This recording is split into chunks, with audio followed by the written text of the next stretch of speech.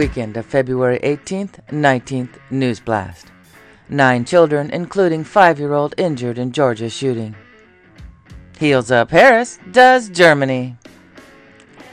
Twitter Files number 16 drops. Twitter experiences massive outages. Oakland International Airport has power outages. Texas man kills 3 teenage girls, one of whom was pregnant before sexually assaulting a 12-year-old and killing himself. Don Lemon removed from CNN's Monday breakfast show. Pilots spot large white balloon off Hawaii. 18-inch pipe bomb found behind Catholic church near railroad track in Philadelphia.